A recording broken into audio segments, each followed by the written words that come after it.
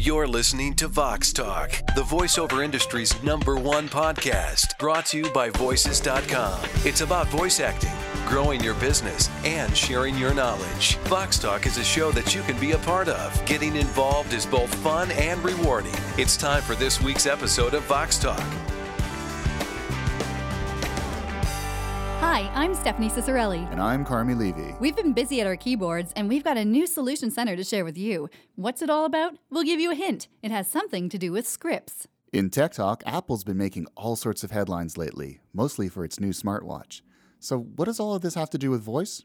More than you might think. Still on the Apple beat, did you notice what's missing from Apple's new watch? A low price? No, seriously, Carmi. It's called the Apple Watch, not the iWatch. They've dropped the I from the name. So what's so important about the letter I? We'll talk about that later, Carmi. And in VoxBox, we'll talk about something that voice pros don't often talk about: white space and dead air. It turns out the stuff we don't say might matter as much as the stuff we do say. But first, here's Stephanie with The Biz. The Biz, helping you grow your voiceover business. Thanks, Carmi.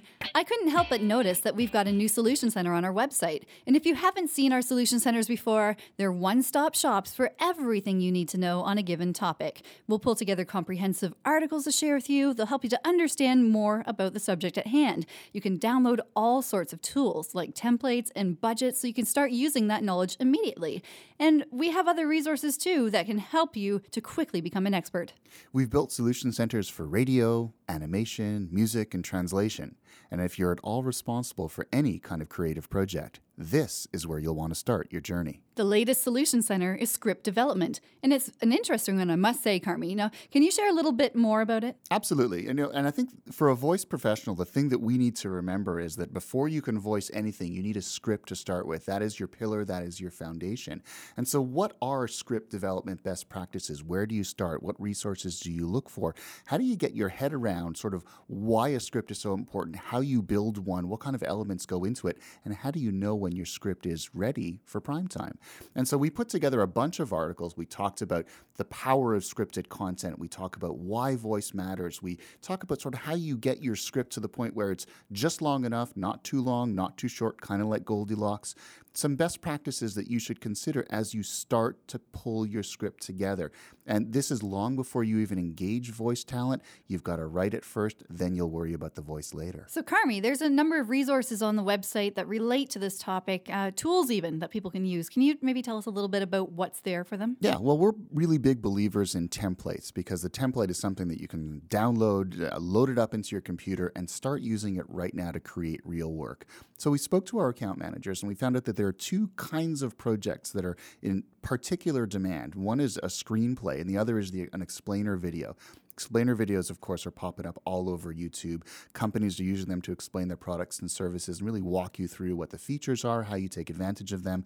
And that demands a very specific approach to how you build a script out. And screenplays, of course, have been around since the beginning of time, but that also demands a very specific structure. And if you're starting from a blank sheet, it's often pretty difficult. So these templates give you a starting point. They provide you all of the tools and all of the tips that you need so you can hit the ground running, save time, and ultimately deliver a better script. Yeah, so in effect, what these templates do is that they help the voice talent, ultimately, because the client is better informed. They have a roadmap. It's not a blank canvas, as you're saying. It's actually a way that they can navigate this new territory for many of them on how to script or maybe who they need to pull in resource-wise to get a script off the ground. Exactly. It's all about communication, and the better a producer, a casting director, or a director can communicate with a voice talent, the better the job the voice talent can do to deliver to that original vision. And so if you start with a better script, you will have a better read, you will have a better outcome. So, the way we see it is give them a template, follow through on that template, and you'll have a better outcome. Absolutely. I totally agree with that. Now, coming up next in Tech Talk, Apple's been making big waves with its new smartwatch, and that will have a major impact on the voice industry. Tech Talk, walking you through the technological landscape. So, Carmi, what's the deal with the Apple Watch? I've actually got two questions for you. Is it really everything it's cracked up to be? And are you going to buy one? Well, Stephanie, first off, I think it is everything it's cracked up to be. And it's also probably the biggest tech announcement we've seen in a while. Because it isn't just an upgraded phone or a tablet, it's an entirely new category. And even though Apple isn't the first company to introduce a smartwatch, it's probably the first smartwatch that normal people who aren't geeks or nerds will want to buy. But are you going to get one for yourself? We'll have to ask my wife that in a couple of months because my birthday's coming up, but shh. Well, fair enough, Carmi. But what does this have to do with voice professionals? Surprisingly, a lot, because if you look at the Apple Watch, this is not a phone and this is not a tablet. It's this really small surface. It's barely the size of a postage stamp. And so in terms of interacting with it, yes, it has a touch screen, but it doesn't leave you a lot of room for elements. There's not a lot of room for text, not a lot of room for graphics. And so what's ultimately going to happen is instead of it being a touch-based device, we're going to interact with it mostly through voice. We will talk to it and it will talk back to us. And so we haven't really seen a whole lot of this in the first wave of apps that are available for it. What's probably going to happen over the next few months and years as developers become more familiar creating apps for smart watches, they're going to create new voice-based apps that require voice professionals to provide their services to make them come alive. I see. So, but something else I've noticed is that Apple has called its smartwatch the Apple Watch and not the iWatch. Now, why is that? Well, Stephanie, yes, the i's days are definitely numbered in Apple land. Not only is it not an iWatch, but Apple's also pulling the i off of other things in its product stable. For example, Photos now replaces the iPhoto app that's been part of Macs, iPhones, and iPads for years. Going forward, Apple will no longer be using i as part of its branding for its products. Whoa. No, that's crazy because they're going to go to basically names like Photos, maybe Tunes. Who knows? Like, they can't copyright those words. No, they can't. But I think what they're realizing is that after using I as a prefix for the better part of a decade and a half, they first introduced it on the iMac in 1997. I is no longer cool. The world has moved on. And, the internet is now a pervasive part of everyday life. We all have mobile devices. Social media has exploded. So it's a very different world. I no longer represents that world. And as a result, if you as a company are using I to brand your products and services, suddenly, because of Apple's move, you look like yesterday's news. I completely agree, Carmi. Like, I really do, because if you are following after a brand, and let's say they're branding themselves like Apple, and they're saying, oh, I this, I that, I whatever, when their timing for that has ended, when the fad is over, the trend is gone, then yes, it'll look dated. It's just like having a really old demo and having music in it that's from a certain time period, or you're referencing a date even, or a model or make of a car, right? You have to be careful with that. So this will be a lesson to all the marketers out there who maybe have based their actual service offering on this whole notion of an I something. That's right. And when you're looking at what projects you're working on, the things that you call them, if you're using a letter as a prefix, whether it's an I or even an E or an M, because we've all heard of e-commerce, M-commerce, e-wallets.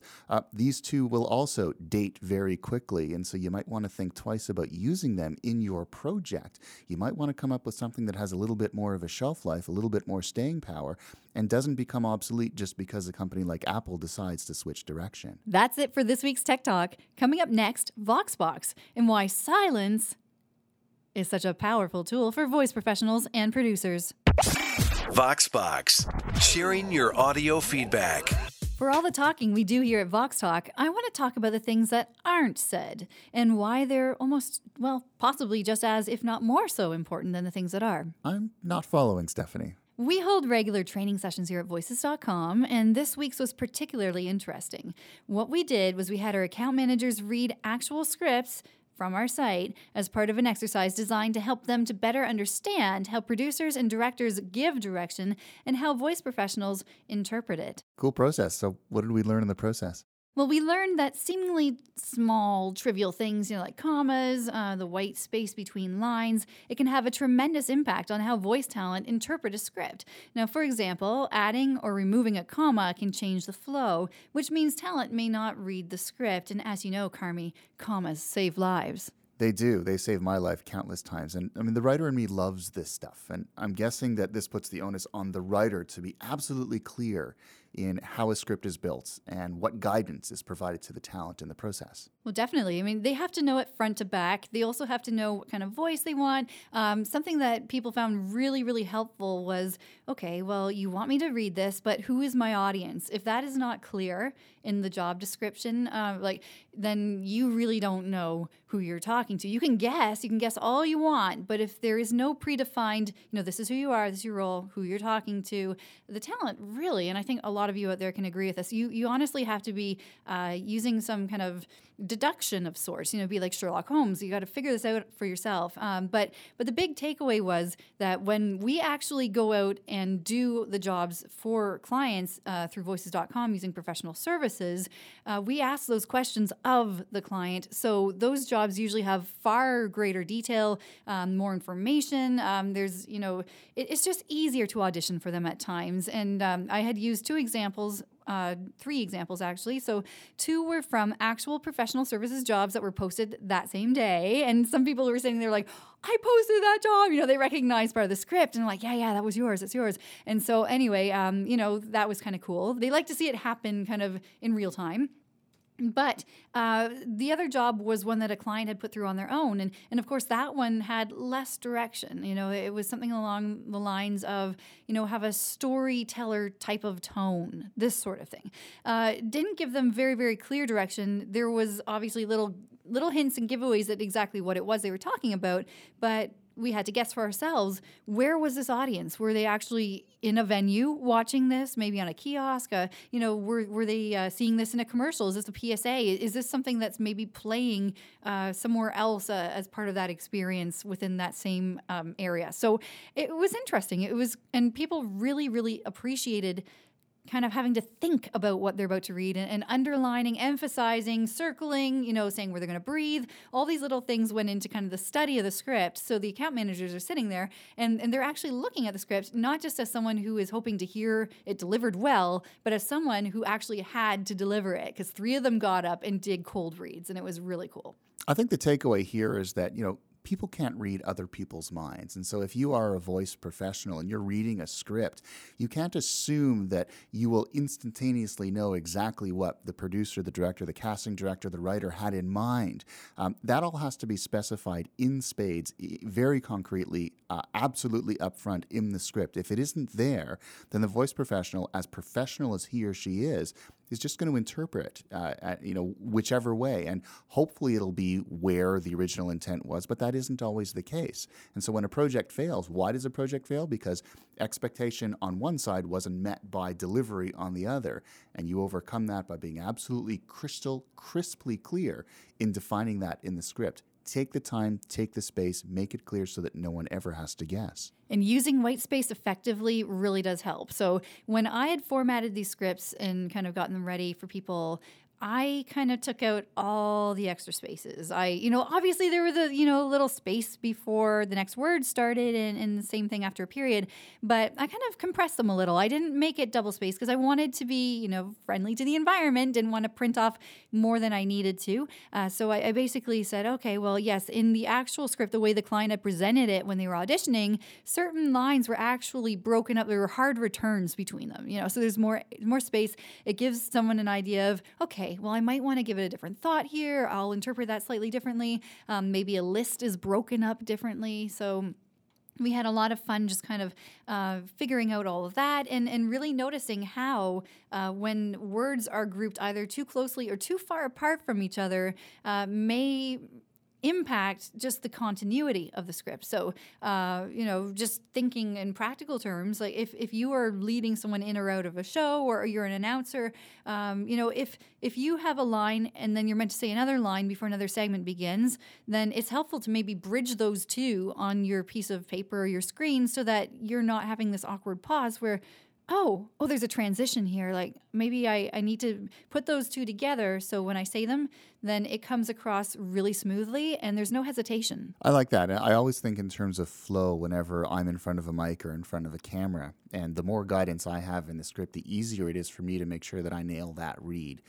And I think that these are really great lessons for all of us to take into account. If you're the one who's both producing the script as well as the one who's trying to deliver that script and deliver a voice performance that meets the original expectation. Mm-hmm. And of course, there's a time and place for everything. So we did mention silence and the power of how to use that effectively. I mean, it's something that is, you have to know the timing. It really, silence can become very effective if you use it properly. So I tried to illustrate that. I don't know how well. You can all let me know in the comments how well I did. But, I was just showing you, here's what a pregnant pause might sound like, and so you can use that effectively to your advantage. I know that silence is something that a lot of you use when you do comedic reads. It's one of the elements of comedy. It's just kind of, you can stop. Timing is a huge part of it. So if you found a way to use silence or maybe commas or different ways to emphasize or marking up your script, if you found really cool ways to kind of guide yourself through this that have worked for you that you want to share, then we invite you to tweet them to us. Actually, use the hashtag VoxTalk and let us know what it is that you're doing to make your performances even more believable and to feel more real to you as you read them off the page. That's great guidance. I wish I'd had this in my last read. Well, that's our show for this week. Thank you for tuning into Vox Talk. I'm Stephanie Ciccarelli. And I'm Carmi Levy. Let's keep the conversation going on Twitter. Just use the hashtag VoxTalk. We'll be back at the mic next week. Thanks again for listening. Until then, check out our latest Vox Minute videos on YouTube. We'll see you there.